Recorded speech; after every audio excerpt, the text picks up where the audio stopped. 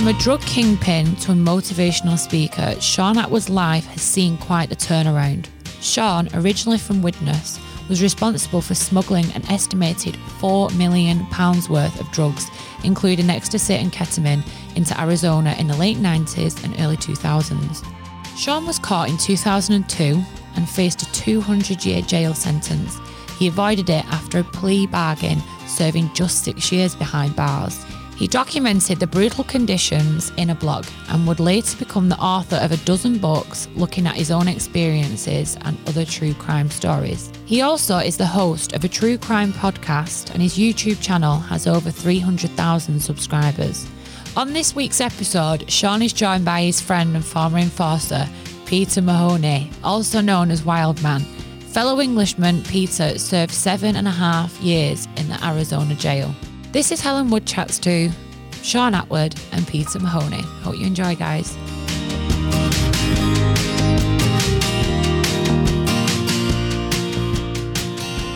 Hi everyone, thanks so much for tuning in again. Today we have Shaun Attwood and his partner in crime, literally, Wildman. Tell us where everything started, from obviously it's from a very young age, and tell us all about yourselves. It started in Widnes, where we were born, this little chemical manufacturing town, didn't it? Yeah, it did, yeah. And he went to a different school from me. I was a bit more studious, and Peter was a bit wild. I got expelled at 13. What for? Putting a teacher in the bin. Pardon? I put a teacher in the bin. What it was, he kept on sort of picking on me, and as I was coming out of where you get your food, yeah, I was coming out of there, and he stood right near the bins and he's having a cigarette, and he called me over and he said, "You haven't got your tie done properly," and all that. And I thought to myself, "I'm going to have you." So I just they have them big industrial bins where they put all the slop. So I just threw him in it. I got suspended indefinitely for that. And then they had a private tutor from 9 o'clock to 11. I just did English and math. And then I could go home. And then I ended up going to all the other schools around me and getting into fights and stuff. So I actually got expelled. I left school would have been the 4th year. Right. So what age was that? That's 14, isn't it? Yeah. Okay. And His, what about you, oldest Shaun? brother was the head of our little street gang called the Sweats. We'd watched The Sweats? We'd watched. Sounds nice. We'd watched a lot of American street gang movies like The Warriors and The Wanderers. So we were the Sweats. And he wouldn't let Peter join the gang, and he picked on him. Oh. Yeah. So I eventually splintered off from them and hung out with Peter. Right. And then we formed our own alliance. Just you two? Yes. Let's get to it. Where did it was stocks and shares, weren't it? Was it? Well, I started following the stock market when I was 14, and Yeah. my teacher was explaining the Financial Times, all that stuff. 16, I asked my mum and dad for some money to invest because Maggie Thatcher was privatising these companies, and they told me to bugger off because they were Labour supporters. And they were like, "We're not Tories like your nan. Who do you think we're asking us for money for Margaret bloody Thatcher?" So I thought, all right, my nan. Hit my nan up. She gave me 50 quid, doubled it right away in BT shares, and that was it. I was hooked. At the top of our town, there's a quarry called on Peck's Hill, and there's a tree overlooking this quarry. So me and Peter and his cousin Hammy would go up this tree, and we called it the thinking tree. And we'd sit there, and I was like, yeah, I'm going to go to America, make $1 million in the stock market, fly you guys over. And that's what happened. So you're what age now when you're talking about this? You're still in your teens, are you? Yeah, I'd be 20 now. 20? Yeah. Because I went to prison when I was 21. Right. What was that for? Street robbery. Right. And I did 2.5. And I got out. And Shaun said, "Look, do you want to come over? Because you just got to..." Oh, that was it. I'd been out 6 months. And I got caught up at a GBH and broke the guy's jaw, put him in hospital for a while. So I was up for Crown Court, and Sean said, "Do you want to come over? Because you're just going to get sent down again." So I did a flight. I said, "I'll tell you what, I'll come over to stay out of trouble." Famous last words. When you're saying flying, so is this when you're in Arizona, is it? So I went to Arizona in 1991. Right. I'm working as a stockbroker, glorified telesales. Your family lived there as well, didn't you? You had aunties in Arizona, is that aunts right? and uncles. That's how I went out there. Like my aunt, when I was a kid, when I was 16 actually, she changed my date of birth in my passport so I could go nightclubbing in Arizona. So I was 21. What a sick auntie. And then she's introducing me to all these beautiful American women as Paul McCartney's nephew. No! Yeah. Oh my God. Go on. So can you imagine the effect that had on me coming from Widnes, Arizona, plane landing, swimming pools in all the backyards, sun's out, they hear the English accent, they roll out the red carpet. They're a bit thick, the Yanks. They think, "Do you know the royal family? Do you know such a person? I met him once called Bob." Have you had tea and crumpets with the Spice Girls? In prison later on, guards and prisoners, some, asked me, what language do they speak in England? What? Yeah. So I was dazzled by Arizona coming from Widnes, like this sunny place where they hear the English accent and you're in. And In your element, wouldn't you? I'm thinking, right, when I finish uni, I want to come out here and get some of this. So what that's were you doing I at did. uni? Did business studies at Liverpool Uni. Right, okay. And that was our primary raving days in Liverpool and Manchester, was like late 80s to 91. Right, tell us about the raving days. That's what we want to hear about as well. In the beginning, me and Peter were just driving around Liverpool. And what was that one we went to? Well, at first we went up there and we were shirt and tied up. We used to go raves at first. We used Mr. to go, Smith's in Waddington. We used to go Mr. Smith's in Warrington, and then in Liverpool, Coconut Grove in Toxteth, and then we used to go to Grab a Granny, didn't we? What was it called, that one? Grafton. To Grafton. So we started off going places like that, and then we were going home, and we went past the warehouse in Beaumont Street, and we heard this music. So we went to see what it was, and it was basically, there was two big black guys, and they had like a Tesco carrier bag or an Asda bag, and you put a tenner in it, and you'd go in, and it was an old scrapyard, but they were doing like a rave, an illegal rave. So we were there, and we didn't have no drugs or anything. We thought, we like this, we're going to come back here again. And it got cut short because the police come and set the dogs on us, but everyone got off. But the next week, we got some new clothes because we looked a bit shady, really, in suits. You know what I mean? We looked like coppers. Why did you go? Why were you at ravings? Oh no, you didn't plan to go. It was just starting, right? And everyone before the scene, you had to line up with your shirt and tie on or whatever suit, and the bouncers would come out and maybe they'd let you in, maybe they wouldn't. And the young people got sick of it and just started breaking into warehouses and wearing what the hell they wanted. That's how it started. I'm just trying to picture you two in a suit in a rave. But the first clubs we went were Thunderdome and Conspiracy in Manchester, weren't they? Conspiracy, yeah. Oh, I've never even heard of them. And Soundgarden. Showing your age now, boys. I've never heard Thunderdome of was them. on Oldham Road. Right. Dodgy as hell, wasn't it? Was Lot of very sort of dodgy. big Salford crew in So there. what music was that now? Was that like heavy like techno and stuff like that? No, it was acid or- house, and it was acid like house? Oh yeah, it'd have been had the acid lyrics. house, yeah. So can you Nice remember? woman's voice, like sunshine on a rainy day. Yeah. That type of music. Right. Were you obviously taking pills and stuff when you started going to raves and things like that? Yeah, we first talked. We were like that, shall we or shan't we? We met the local dealer. They're just outside, and at the time they were like £25. They were like big brown disco biscuits. We had one and we thought, oh, that's brilliant. That your head's just like that. You start bobbing, and then all you heard stand up, and you went, oh yeah, it's cool, isn't it? It was just like it was a love fest. 'Cause I used to like going to football. I used to like going to rugby, and used to have a lot of violence there, fighting and that. But all the fighting thing changed.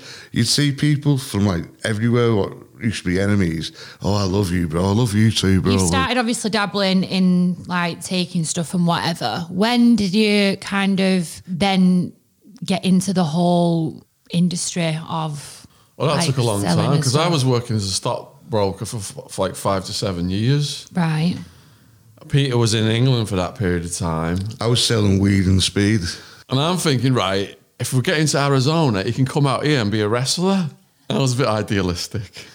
So I've got him a flat right next to the George and Dragon British pub in Central Phoenix. Right. Thinking he'll just go in and have a bevy with the fellas from England, the expats. Yeah.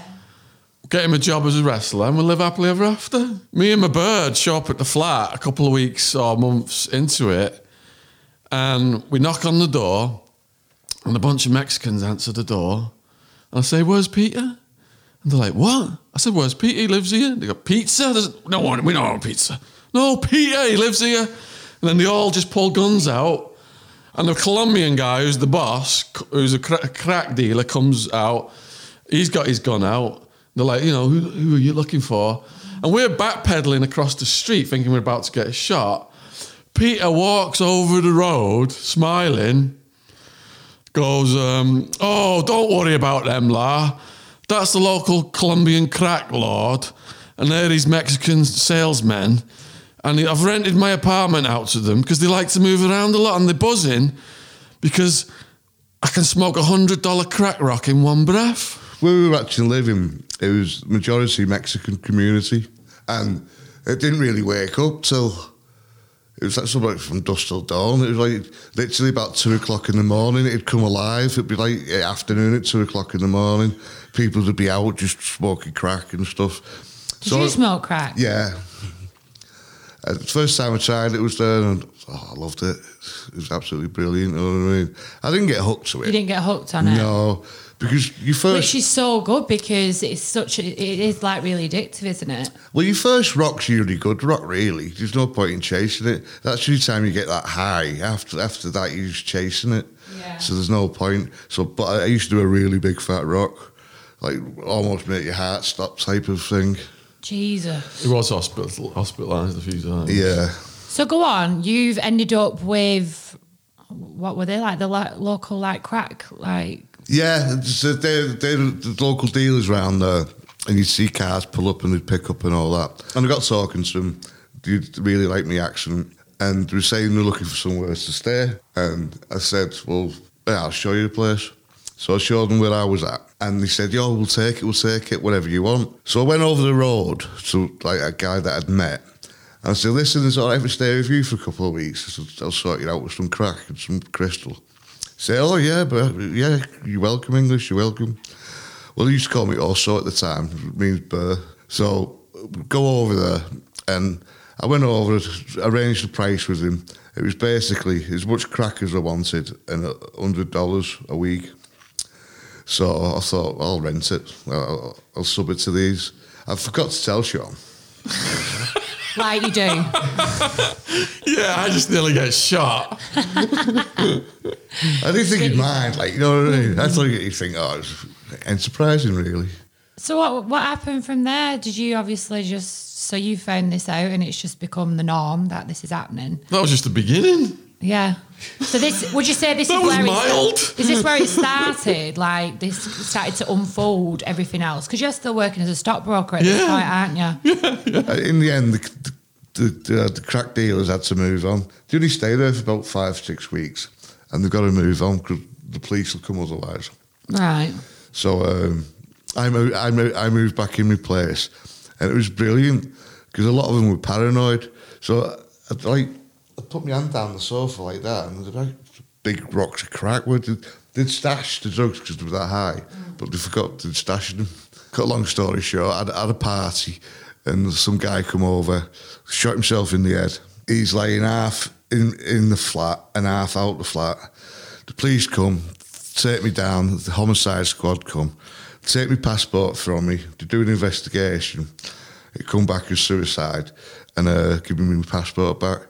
But after that, I didn't want to live in that flat. I wanted to move somewhere else. So basically, the apartment had rented him. He started out renting it off to a Colombian drug lord, and it ended with a corpse on the doorstep. So we relocate him to this apartment on the west side. I think they're behind in their rent or something.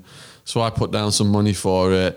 The steroid head bouncer, perm herd cowboy says he's a tough guy. He's in there with these two women, and he's like talking all this tough stuff, this guy, and I'm thinking he's probably going to get purified by the wild man if he keeps talking like that. And He told me to do the dishes and tidy up after myself.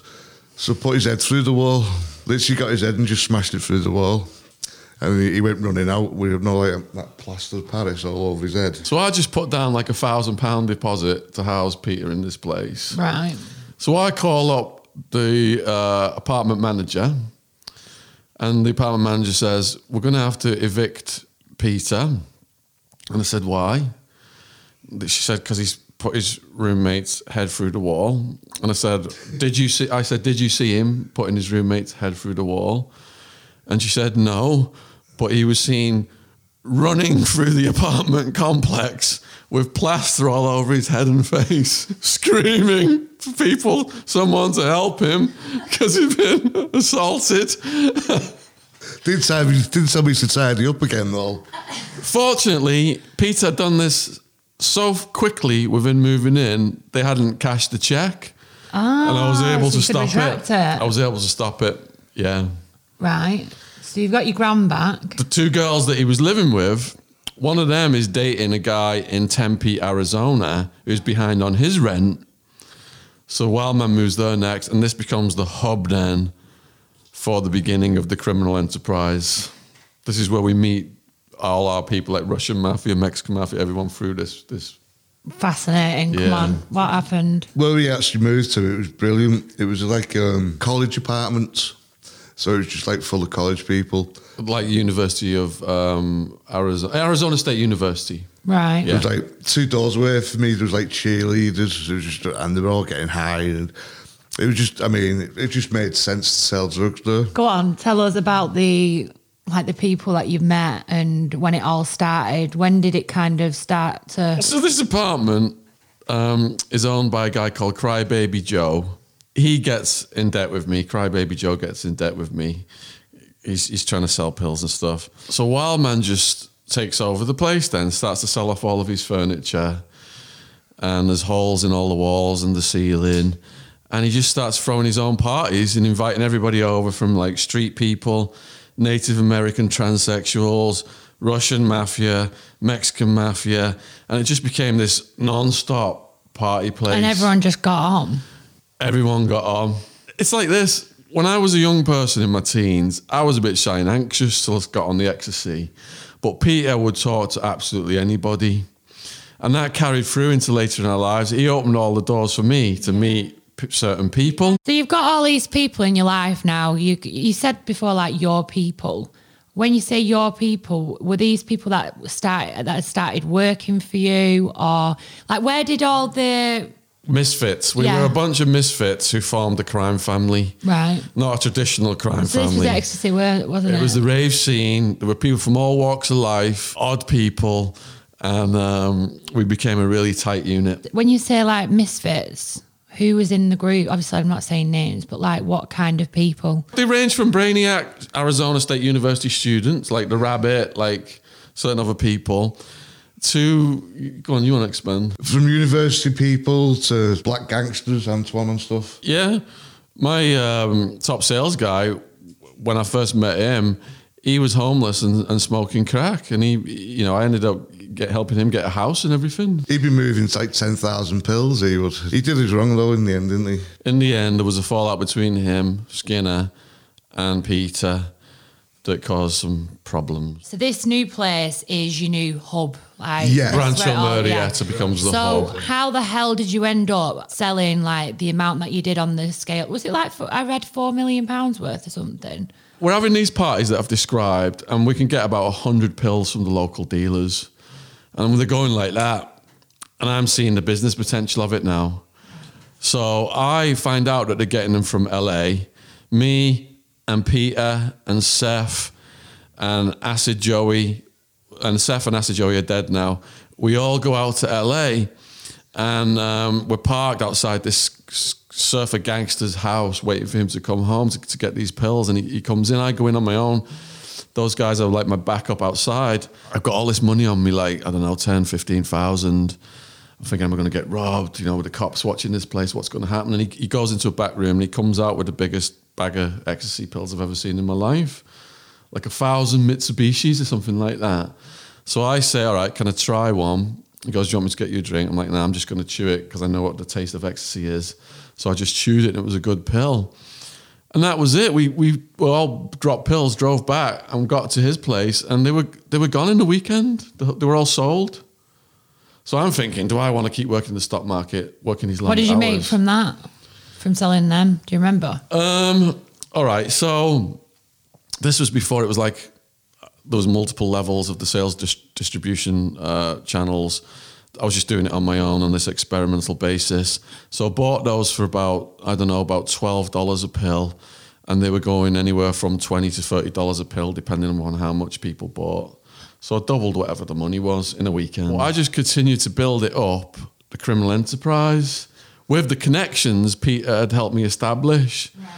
So Peter was my main protection as well, but he did introduce me to some tough people. Right, okay. Including, we'll just say a Mexican-American person, because he's got a bit paranoid about us saying stories about him.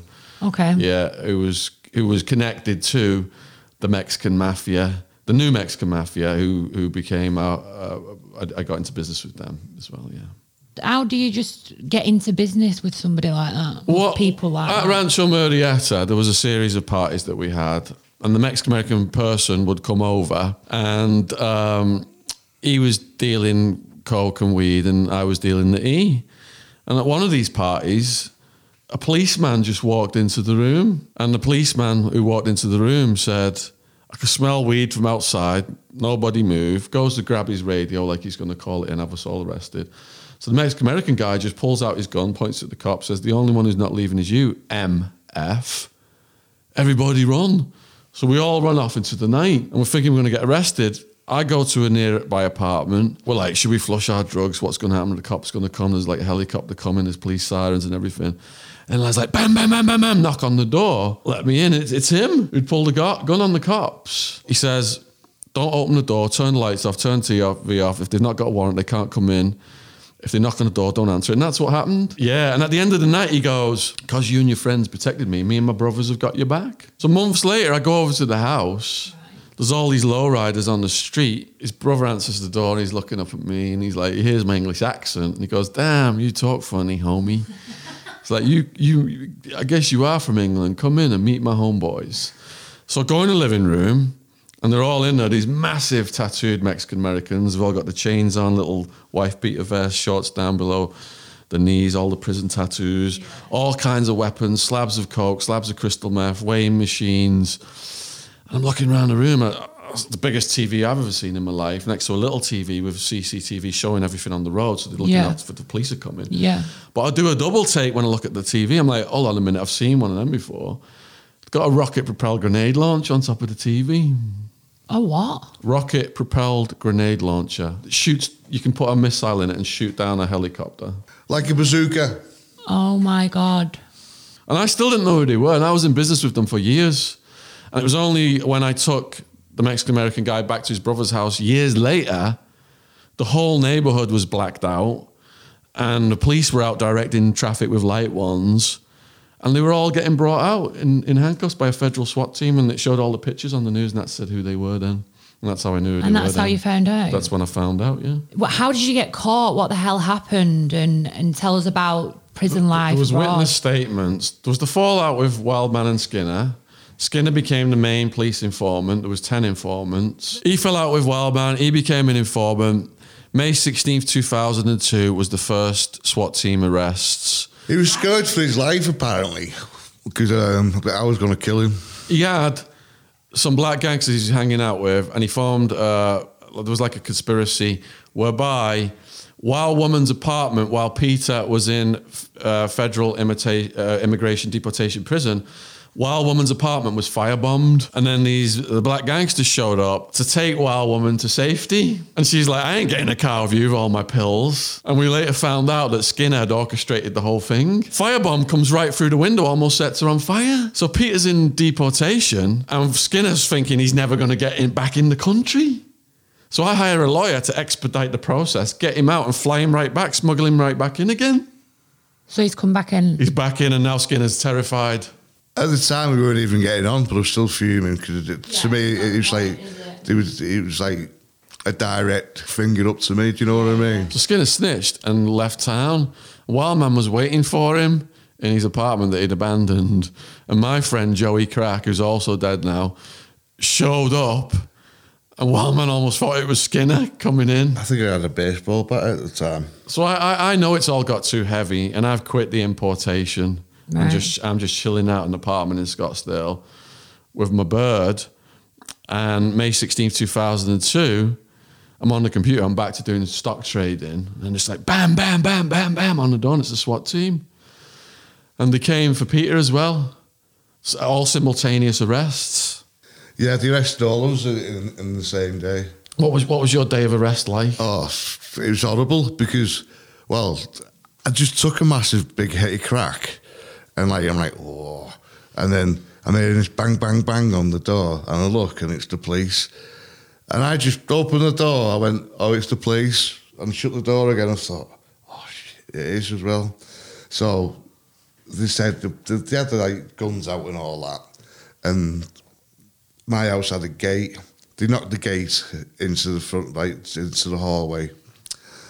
They come in and then they get on the ground, shouting, bawling. They put the gun to you. Hands behind your back. They cuff us and put us in a van. And didn't tell me what for, didn't say anything. Just basically just took me. Is this what happened? Is this similar to what happened to you as well? Yeah, we go to Tempe Police. We've got this mobile unit where we all get booked into there. We go Tempe Police Station, but then we enter. At the night time, they transfer us all over to Sheriff Joe Arpaio's Madison Street Jail, the Maricopa County Jail, which has got the highest rate of death and mayhem in the whole country. And this place is like off the hook. But fortunately, I got arrested with Peter. He's, look at the size of me. Peter's a good guy to get arrested with. So you knew where you were heading for. Did you know about the reputation of the jail then? Well, Peter had been in the Horseshoe before, and he told us what it was like. Yeah, I'd been arrested a couple of times, and only did the odd week or two of those. I think the most did was 12 weeks. So I knew what we were heading for. I didn't know how much time we were heading for. Yeah. But I knew where we were going. And everything's an adventure to me. So what happened? Were you sentenced quickly? Well, our first year we were together, and I'm fighting it for 26 months, but they boxed me off in the higher security levels because they say that we are influencing the co-defendants. Right. We're telling them not to sign plea bargains. So then they want to get... Peter goes off to prison. They get me away from everybody. They separate you two? Yeah. They can basically put a thing on you, do not house together, so they keep you all separate. So I'm I'm locked down for a lot of it. But Peter, as soon as he got to the prison after a year in the jail, the Aryan Brotherhood guys come up to him and ask him what his charge is for, and he had a bad day. So there was a situation arose. And these guys decide who live and die in the prison system. Yeah. Everyone cows down to them, usually, except for him. What's with all the bad stories about me? I went over there to stay out of trouble. I would have only done 2 years if I'd stayed in England. I thought I'd run away and ended up doing 7.5. Is that how long you did? Day for day, 7.5. Tried to get him a job as a wrestler. And look what happened. What happened? I got Talk about a detour. I got sentenced to 9.5 years. I got the lawyer that the New Mexican Mafia recommended I get. He got me a loophole whereby, as a first-time non-violent drug offender, I would only have to do 6. Right. So by reducing, that was being let off easy, was it? Doing the 9.5. I feel that if I hadn't got that lawyer, I'd still be in prison because right away they put serious drug offender status on us, which carries 25 to life. And then in my second year, when I wasn't signing a plea bargain, they said, right, you've got they doubled my charges, they doubled my bail. I had 20 plus charges, and they said maximum 10 sentence on each. Go to trial, we'll give you 200. And I saw a guy before me, he refused to sign a plea bargain for 15, and they gave him 200. I couldn't get my head around my plea bargain because it was no less than 5, no more than 8. I thought, well, it's not really a plea bargain, is it? Either way, I'm going to do some time here. But then I thought to myself, well, hang on. I've been in the county now for 14 months. So, and I'm still thinking it's like over there that if it's under 5, Yeah. you do half or whatever. Anyway, I went to court and they give me 7.5. Call me a menace to society, and it was going on and on and on. I stood up and I said, listen, that's fine. I said, listen, but we've got arrested too. Wow, woman. Wow, woman. I said, listen, why she's actually here? It's not her fault she's done anything. I brought her over here and I wouldn't give her a passport back. I said, so whatever time you're going to give her, you might as well give it to me because I'm going to do 7.5 anyway. I don't think she should do any time. And they said, it's very, I don't know, used a big word of me, but basically said it doesn't work like that. She's got it, because she had 153 charges herself. What Wild Woman did? Yeah, she had the most charges than everyone because she'd pick the phone up and do deals. Okay. And every time anyone called, the phones were tapped. So she's like linked every to all call of was a that. charge, yeah. Tell us about prison life. So you two are separate at this point. We could like communicate a little bit through the British Embassy's legal mail. And we'd hear how one another's doing. How would you hear that? Just from other prisoners coming in. Oh, right, okay. Because after a It's a while, good grapevine, isn't there? yeah. Did you make a good network of friends in there? Or was that friend He was upon running because of it. what you- They give him the building to run. The whites give me the building to run for the whites. When you say run, what does that entail? What do you have to do? Well, basically, all the new guys would come in, the young lads and all that. Yeah. You have to sit down, talk to them, tell them, look, stay out of trouble, give them the rules. Which are? Like, don't sit on another race's bed. Don't break bread with another race. Like, don't start eating with them or anything like that. Don't disrespect another race. Shower often. Keep yourself to yourself. Stay out of trouble. Because what the young lads do, they'd have a few beers or they'd get on hooch and they'd start. Oh, and a big main one was when you're singing, don't listen to rap. Because you'd have white guys going around there and they'd be singing and they'd be listening to like black hip hop. A lot of them, their own people, say the N-word. But you got a white guy singing and he's saying it. And he's saying the word, And it's going to cause a riot straight away. So that was a rule not to listen to it? It was a no. You get smashed on sight for listening to it. Right. So you'd give these instructions, rules to people as I give the they came instructions in? to real, yeah. At first I started off with just having one pod and there's 8 pods in the building. And then after a while, and each one of them always like 100 prisoners. It's like big domes.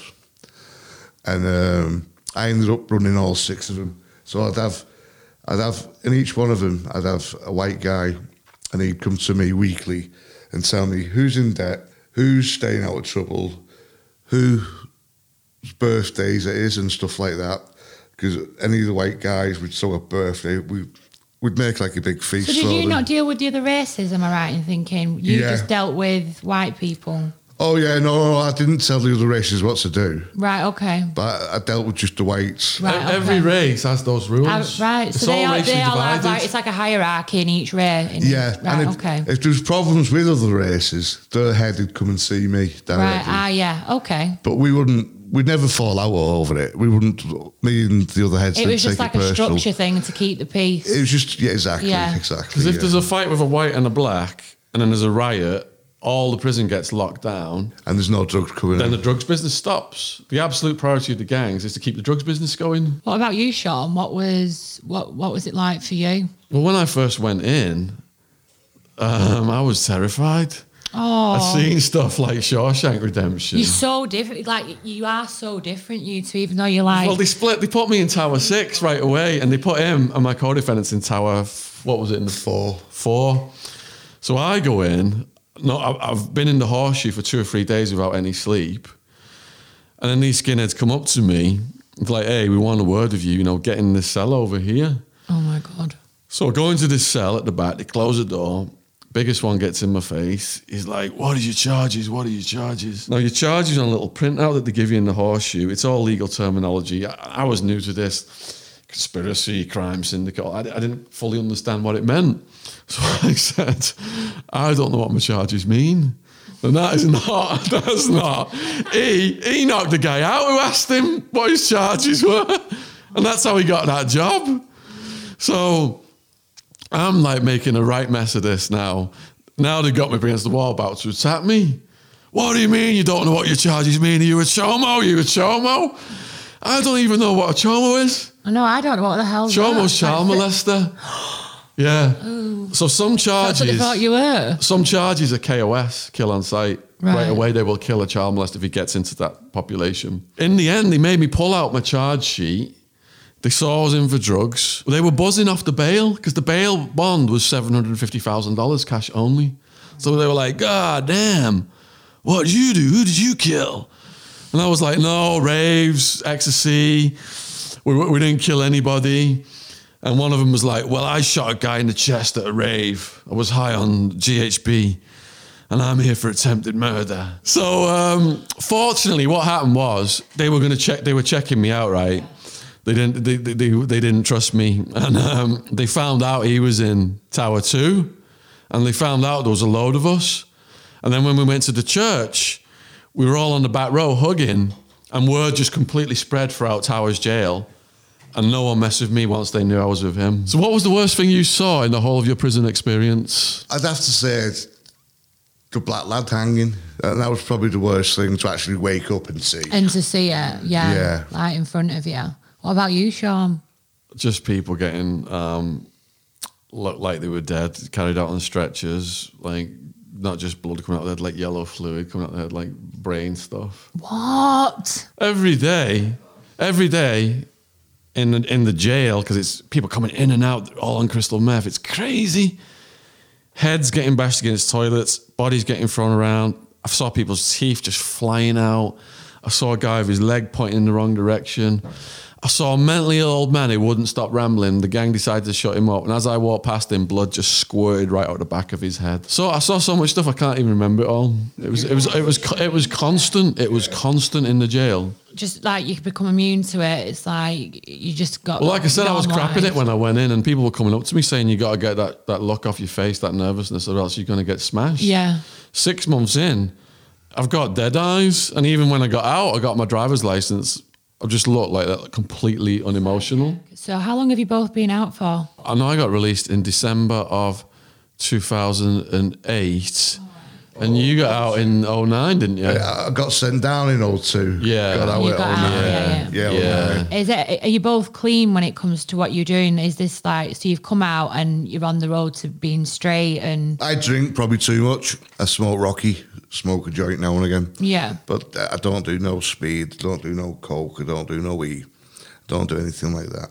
And is it just a case of you both going round, aren't you, doing the chats and the motivational? But is it which it is motivational speaking, isn't it? You can call it that. Talks to young people and adults across the country. Yeah. What are you telling kids when you're going into school? I don't do them, mate. You don't do them. Well, I can't. Can I? I can't hardly have a joint and say, listen, don't do drugs. So Sean, what about you? So you're going into schools. You've got a book. You've done more than one book. I've got 13 books out right now. 13. Yeah. My life story is a trilogy. It's party time, all the naughty stuff we did. Hard time is the jail. And then prison time is sentenced and then return home. Wow. So I just go in and tell them, here's my story. Yeah. I don't go in and say drugs are bad for you or anything stupid like that. I just show what happened to me and the consequences and emphasise, how dark it was How do the kids react jail. when you're talking about it? Well, do you think it's obviously you're going to think it's beneficial because you're carrying on doing it. Speaking of range of schools, from inner city schools to like Stowe School and Westminster. Yeah. And as soon as I get into the jail, conditions are on the edges of the seats. Dead rats in the food, the cockroaches crawling all over us at night, the guards murdering prisoners. Is that why you prisoners. don't eat meat? I don't eat. I'm a veggie because of the dead rats in the jail food, yeah. Oh my God. The Red Death, mystery meat slop, that occasionally had a dead rat in it. One time we gave a rat back to the guards, we complained, they said they'd investigate. Came back later in the day and said jail won't get any trouble, said it was just a potato. Oh my God. With eyes and a tail. So all this has led, to me becoming a speaker, to me and Peter doing all these videos on the YouTube channel. Yeah. Doing talks to adults. And it's massive, isn't it? It is big what you've done, like your podcast, your YouTube and stuff like that. Yeah, we just got a shout out from Joe Rogan and Eddie Bravo. And, Joe Rogan, that's massive. Yeah, so that was really big. really helpful from those guys. Really appreciate it. Yeah. Good. future-wise, so you're doing your motivational chats, you're getting bigger and bigger, like on YouTube and stuff. Have you got some kind of like goal now? You're far away from the life that you led before. Where do you both want to be? Have you got an end goal? I want to get a book out. Yeah, definitely. We've got to do a book. Yeah. Yeah, we're going to have his own story as one book, definitely. Yeah. It'd do so well. Yeah. Where do you see yourself? What do you want to do? Is there anything like, have you got a to-do list or like in... Well, he calls me the robot because I just don't stop. I've got about 5 more books that I'm working on presently in the pipeline. And 5? He does too much though. He doesn't no Just rest. doesn't stop. No, I mean, literally, from here now he's going to go to Cumbria, and he's going to, in between, he actually does Skypes on his phone and does interviews on his phone while in the car, while driving. I love that though. That's so good. Just completely just on the ball all the time. And so you just do the podcast, don't you? I just do the criminal podcast mainly, yeah. all the books are available worldwide on Amazon. Yeah. Audio, ebook, and paperback. Get subscribing as well. Please 'cause subscribe to our channels. You've had some Subscribe great to Helen's people channel. on. Yeah, If you want definitely. Wildlands t-shirt, go to everpress.com. What's that? Got t-shirts out with my face on I it. need to see it. Definitely. Should I'll have get brought one, one. shouldn't we? No, I forgot. Should have done. Slipping. Next, I'll I've bring got you my one book. next I time need I a see you one. t-shirt. Definitely Yeah. do. Right, guys, thank you so much for coming. You're welcome. And thank you so much for watching. We'll see you next week. Cheers. Bye.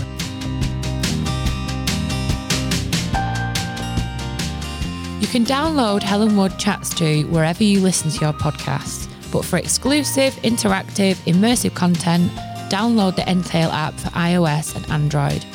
If you like what you heard, please rate and review my podcast and help other listeners to discover us too. This is a Laudable production for the Manchester Evening News. You can check out Laudable on both Twitter and Instagram. Don't forget to check out my Twitter, Instagram and YouTube pages. Thanks, guys.